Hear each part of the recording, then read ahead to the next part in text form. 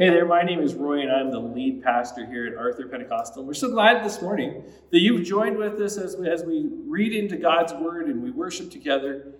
Today we're continuing our series called Be Blessed, where we've looked at the blessings of God, where we looked at the things and where God wants to bless us. How many of you would love to have your homes and your families be blessed?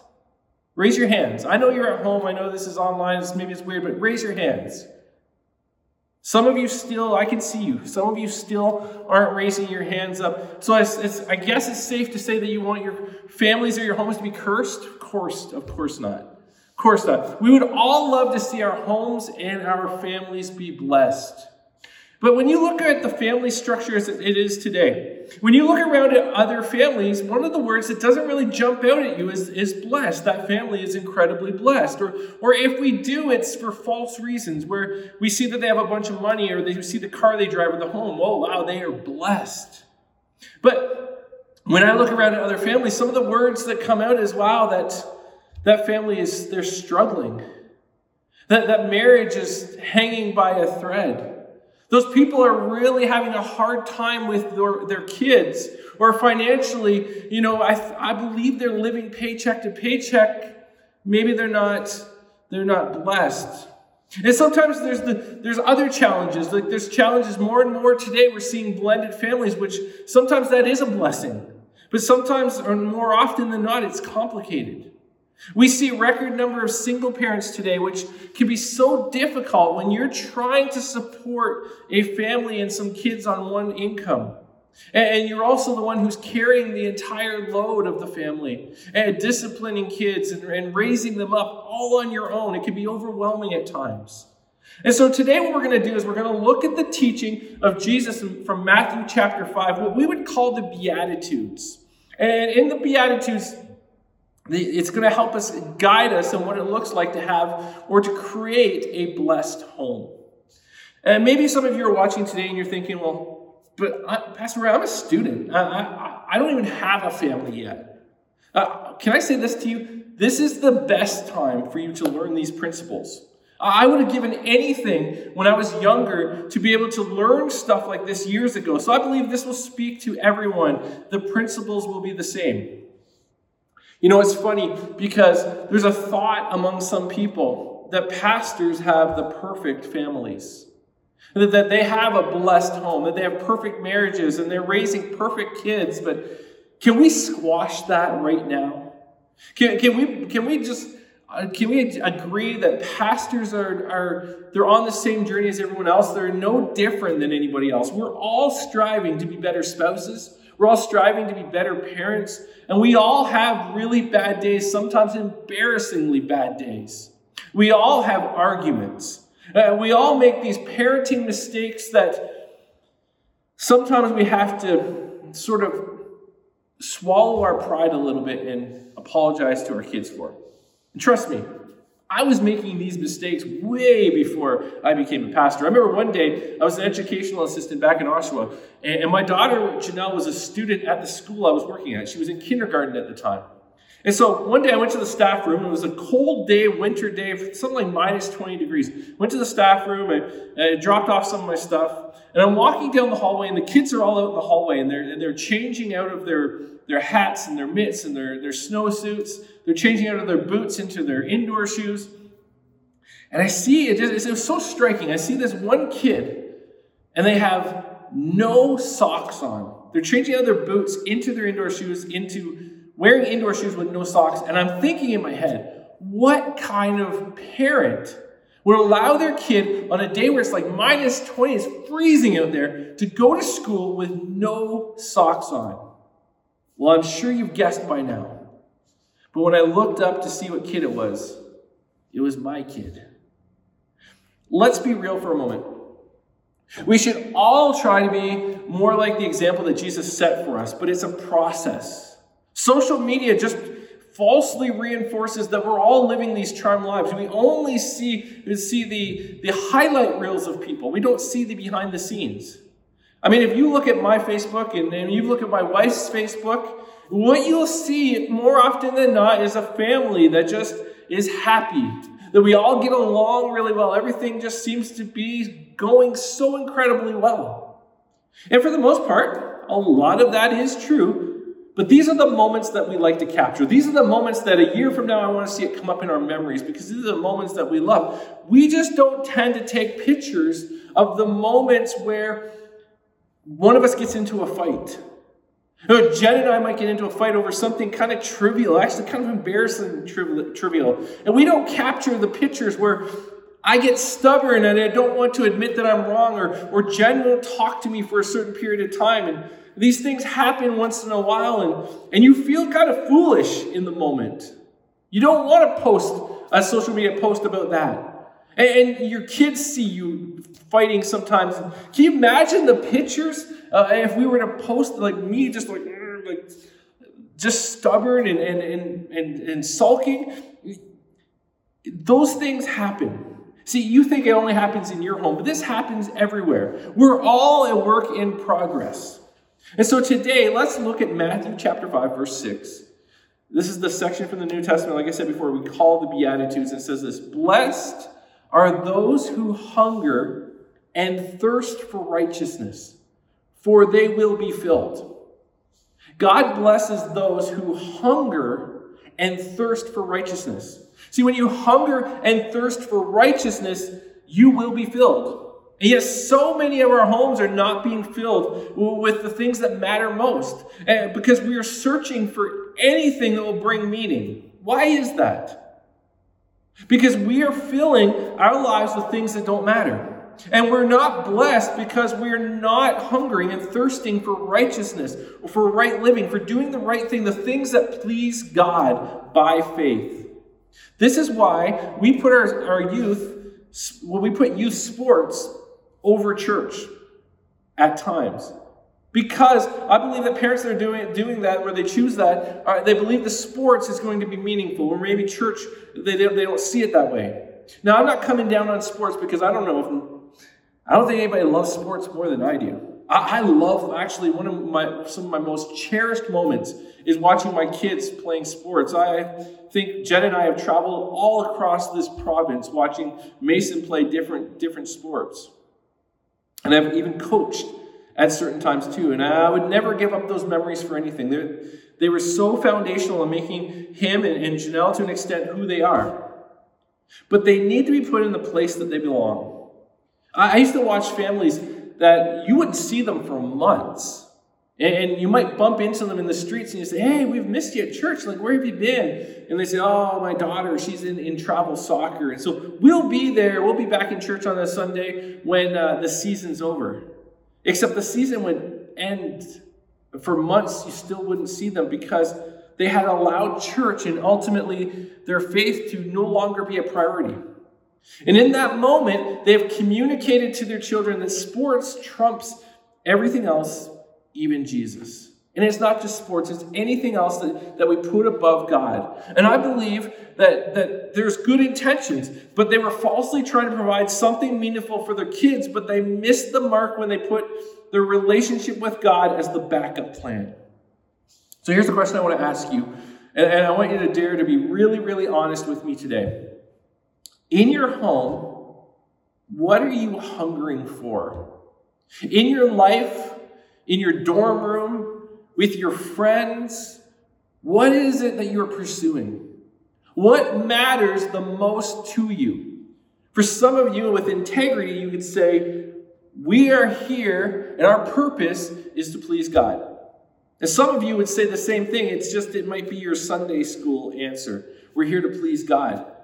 But if I ask your kids, they might tell me something entirely different from what they watch. See, let me make this easier. In the last 7 days, just the last 7 days, if someone who was watching your life, what would they say characterized what you were pursuing? What were you hungering for? Were you hungering for comfort?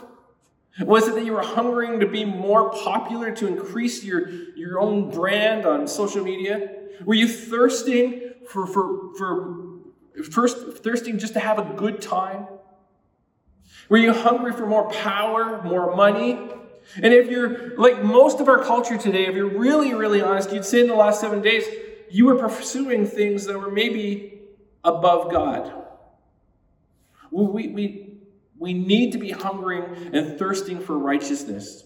So what do we do when we realize that we were hungering for the wrong things? We were thirsting for the wrong things. What do we realize when we realize that we have an appetite for things that don't satisfy and things that are not best for us? Well, we need to change our appetite.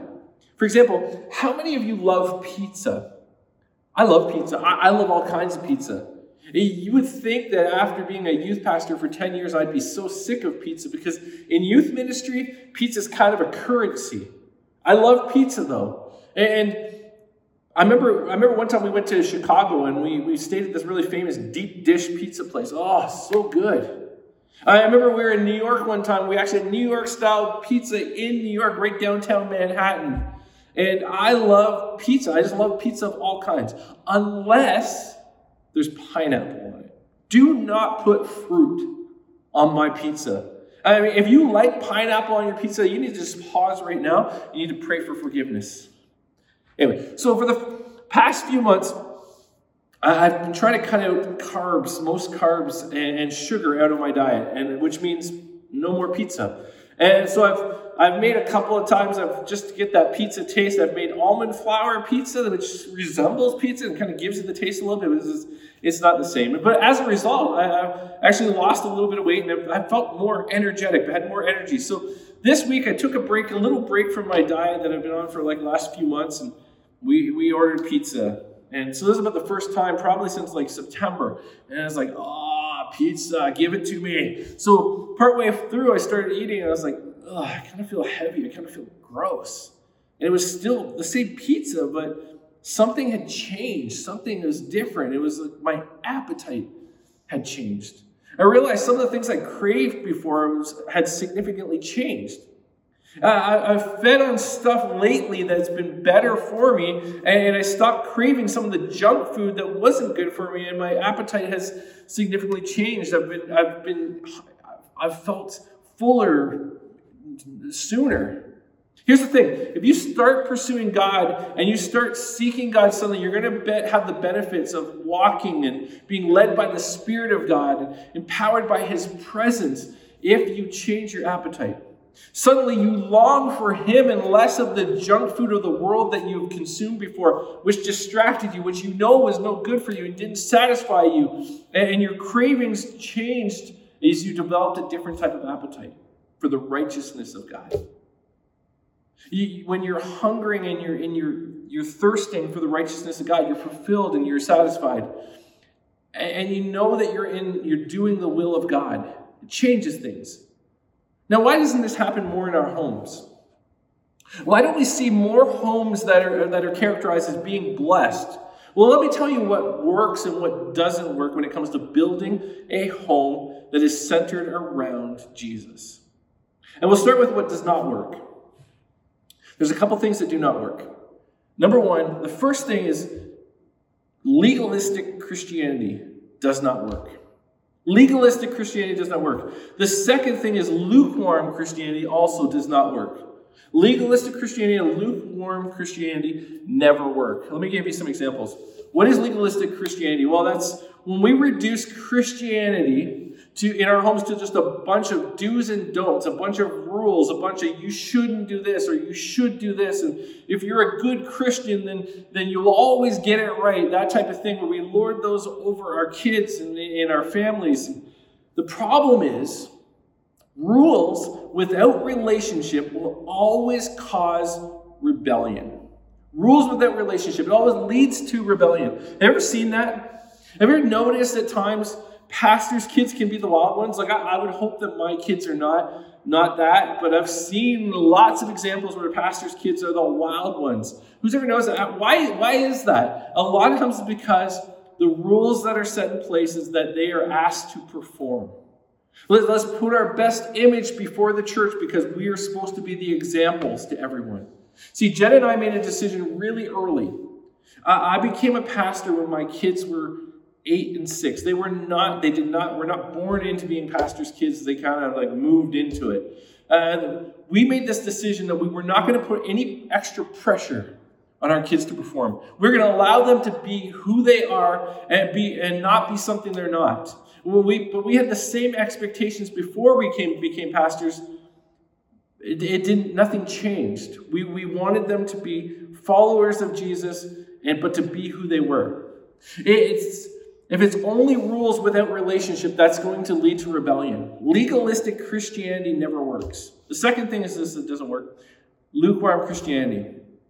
What is that? Well, that's when we live like we say we believe in God, but we live like he actually doesn't exist. It's like a cultural Christianity. It's Christian by name only. There's no real passion or anything that brings glory to God. So how do you know if you're part of a lukewarm Christian home? Well, the answer is, and I can't judge that for you. I don't know. But I'll tell you, here's some of the indicators that maybe your home is a lukewarm Christian home. When prayer doesn't matter. When you have a situation that you're dealing with and prayer doesn't even come on the radar. It's not a factor. When prayer doesn't matter, you might be lukewarm. If the only time that I speak about God is on a Sunday, and I never consider what God wants for me or my family's life the rest of the week, we're probably lukewarm. When we don't consider some of the things or the influences that may be harmful, whether that be media, whether it be toxic friendships, if we don't consider what God wants for us or where our influences come from, then you're lukewarm. When we don't stop and appreciate, have gratitude in the areas that God has blessed us, and consider how do we give back? How do we take the blessings and multiply them and give back to others, either financially, with our time, with our talent? We could be heading towards being a lukewarm Christian. Jesus said in Revelation chapter 3, and we're going to look at this in a future series soon about the churches of Revelation, but he says to the church of Laodicea that I'd rather that you're hot or you're cold. Because when you are lukewarm, he says, I spit you out of my mouth. Being a lukewarm or a fence sitter doesn't work. So what does work?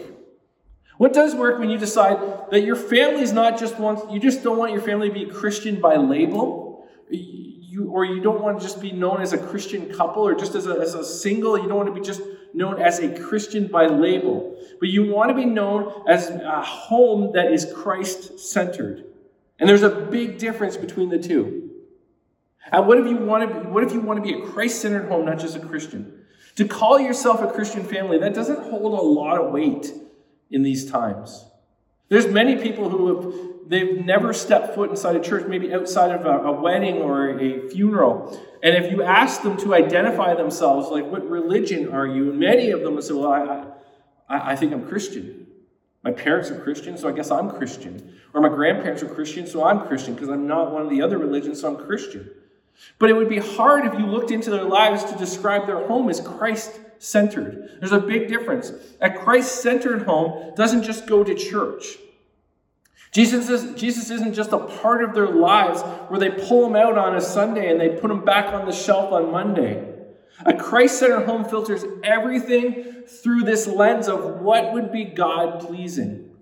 Scripture doesn't say, blessed are those who believe in Christ when it's convenient for them. It says, blessed are those who hunger and thirst for righteousness. See, if we don't, we need to change our appetites. Listen to how David in his psalm communicates this. In Psalm 63:1, he says, you, God, are my God. Earnestly I seek you. I thirst for you. My whole being longs for you in a dry and parched land where there is no water. So you can't help but notice the language that he uses here. This isn't hey, God, can you just be like a genie and come out whenever I need a wish and whenever I call on you. This isn't a God of convenience. This is language of someone not known as a Christian by name, but someone who has decided to wholeheartedly put their lives centered around Jesus. That their home would be characterized by that. See, a family that hungers and thirsts for righteousness, how do we do that? Well, first of all, parents, create an environment in your home where conversations about God are encouraged, but not required. Don't make it a task. Instead, allow room to discuss when your kids have doubts, or even as a couple, when you have doubts. Allow your kids to have the discussion about their struggles, or about their faith, or things in the Bible that they're not sure where that lines up. And don't make it a big thing. Make it a part of your everyday. Allow room to talk about the role that God plays in everyday life and how he impacts even the mundane things. Create an environment that your kids want to talk about God, not feel like they have to talk about God. Create an environment where those in your family see prayer as option A when there's uncertainty or there's concern. Decide now that we are going to be in a Christ-centered home in everything that we do. What if you hear that and you think, well, I'd like our home to be Christ-centered, but I'm not even sure where to start. Well, let me give you 3 simple ways. Number 1, involve God in your daily discussions. I mean, this might feel weird at first, but even when you're driving, when you're with your kids and you just see incredible sunset, every one of us knows there's that God's behind the creativity in that. Just talk about that. Talk about how some of the decisions that you've made that God has been part of and where those have led. Even involve your kids in that. Instead of just fretting and wondering what to do when something pops up as a couple, instead of just writing down a pros and cons list, choose to seek God. Choose to search Scripture for the answer to what God would have you do in that situation. Continually act as if you are a God-centered home and not just a home that labels yourself as a Christian family. See, it's got to be in your language, but more than that, it's got to be in your actions. See, when I was a youth pastor, I could tell you almost with absolute certainty which homes were authentically Christ-centered and which ones were performing on a Sunday. Because it was mirrored in the way in which their kids put their trust in God the rest of the week. Be an authentic Christ-centered home. Be sure to acknowledge the blessings that you have and show gratitude in front of your kids in your prayer life as a couple. Continually give thanks to God for the things he's done in your life. Second, if you want to hunger and thirst for righteousness, is make church a priority. If you're a Christ-centered home, guess what you do? You make the priority of worship of God something that's somewhat non-negotiable. To take an hour to give praise back to the Creator of the universe who sent his Son Jesus for us to hear the proclamation of the Word, because that's where our faith is built. You say to your family, we're going to church. This is what we do. We do church every week. It's especially during the developing years. Especially during those first years. At some point, the prayer is that you have created an authentic, Christ-centered home. And that their choice when they become teens will be to follow after Jesus themselves. Then this is the hardest part. Then you have to trust that what you've done, the environment you've created, have allowed them to be set up that God would do his part and capture their heart. Even if it means the tough season where they're seeking and asking questions. The third is to make sure that seeking after God is fun. I mean, there's no doubt that faith is a serious subject, and there's reverence that comes along with that. But faith in God is also life-giving, and it brings joy. So don't make family prayer time a chore. Have fun with it. I was reading this story the other day of this one family where they do popcorn prayers. And so they get the family together, and some of you know what popcorn prayers are. You say this short prayer, maybe it's one sentence, and it's kind of bang, bang, bang, like a rapid fire sort of thing. But what they do is they actually take popcorn prayers to the next level, is that every time you pray, then the rule is that you now have to eat popcorn. And so they pray, and they make it sort of a fun thing, but it's something that their kids will remember. In a Christ-centered home, church or faith is not a thing you must do. It's a thing that matters. It's evident in everything you do. And actually, it's not even a thing at all. It's intertwined in everything. And it shouldn't feel like a chore, or it should feel like a thing.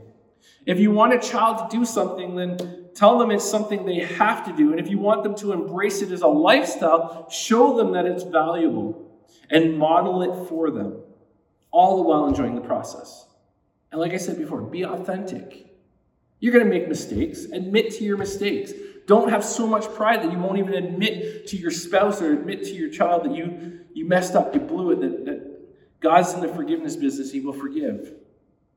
Choose to seek first the kingdom of God and his righteousness, then everything else will be added to you. See, that's the pattern. Seek authentically. Have fun doing it. And watch as God blesses what you do. Let me say this. Let me speak to the men for a moment before we close.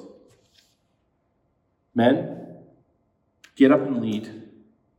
Like, if you want a Christ-centered culture in your home, you're going to have to lead into it. You're not sure where to start? Talk about your blessings. Serve where you can. Make church a priority. You can do this. Lead your family. Involve God in your conversations. Don't make it just a Sunday thing that you'll revisit every Sunday. Joshua said this in Joshua 24:15. Joshua says, "Choose this day who you will serve. As for me and my household, we will serve the Lord." That's it right there.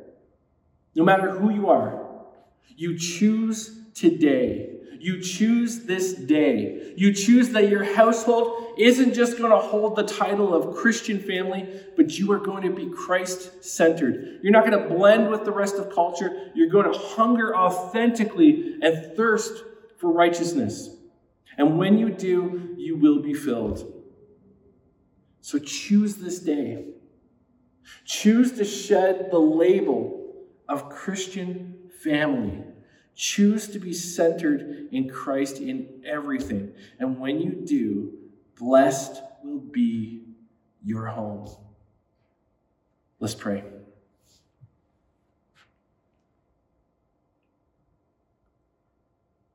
God, our homes are our sanctuaries.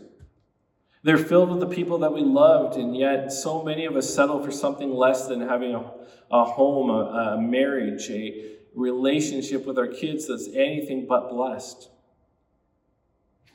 And God, perhaps it's because we've put some things ahead of seeking your righteousness.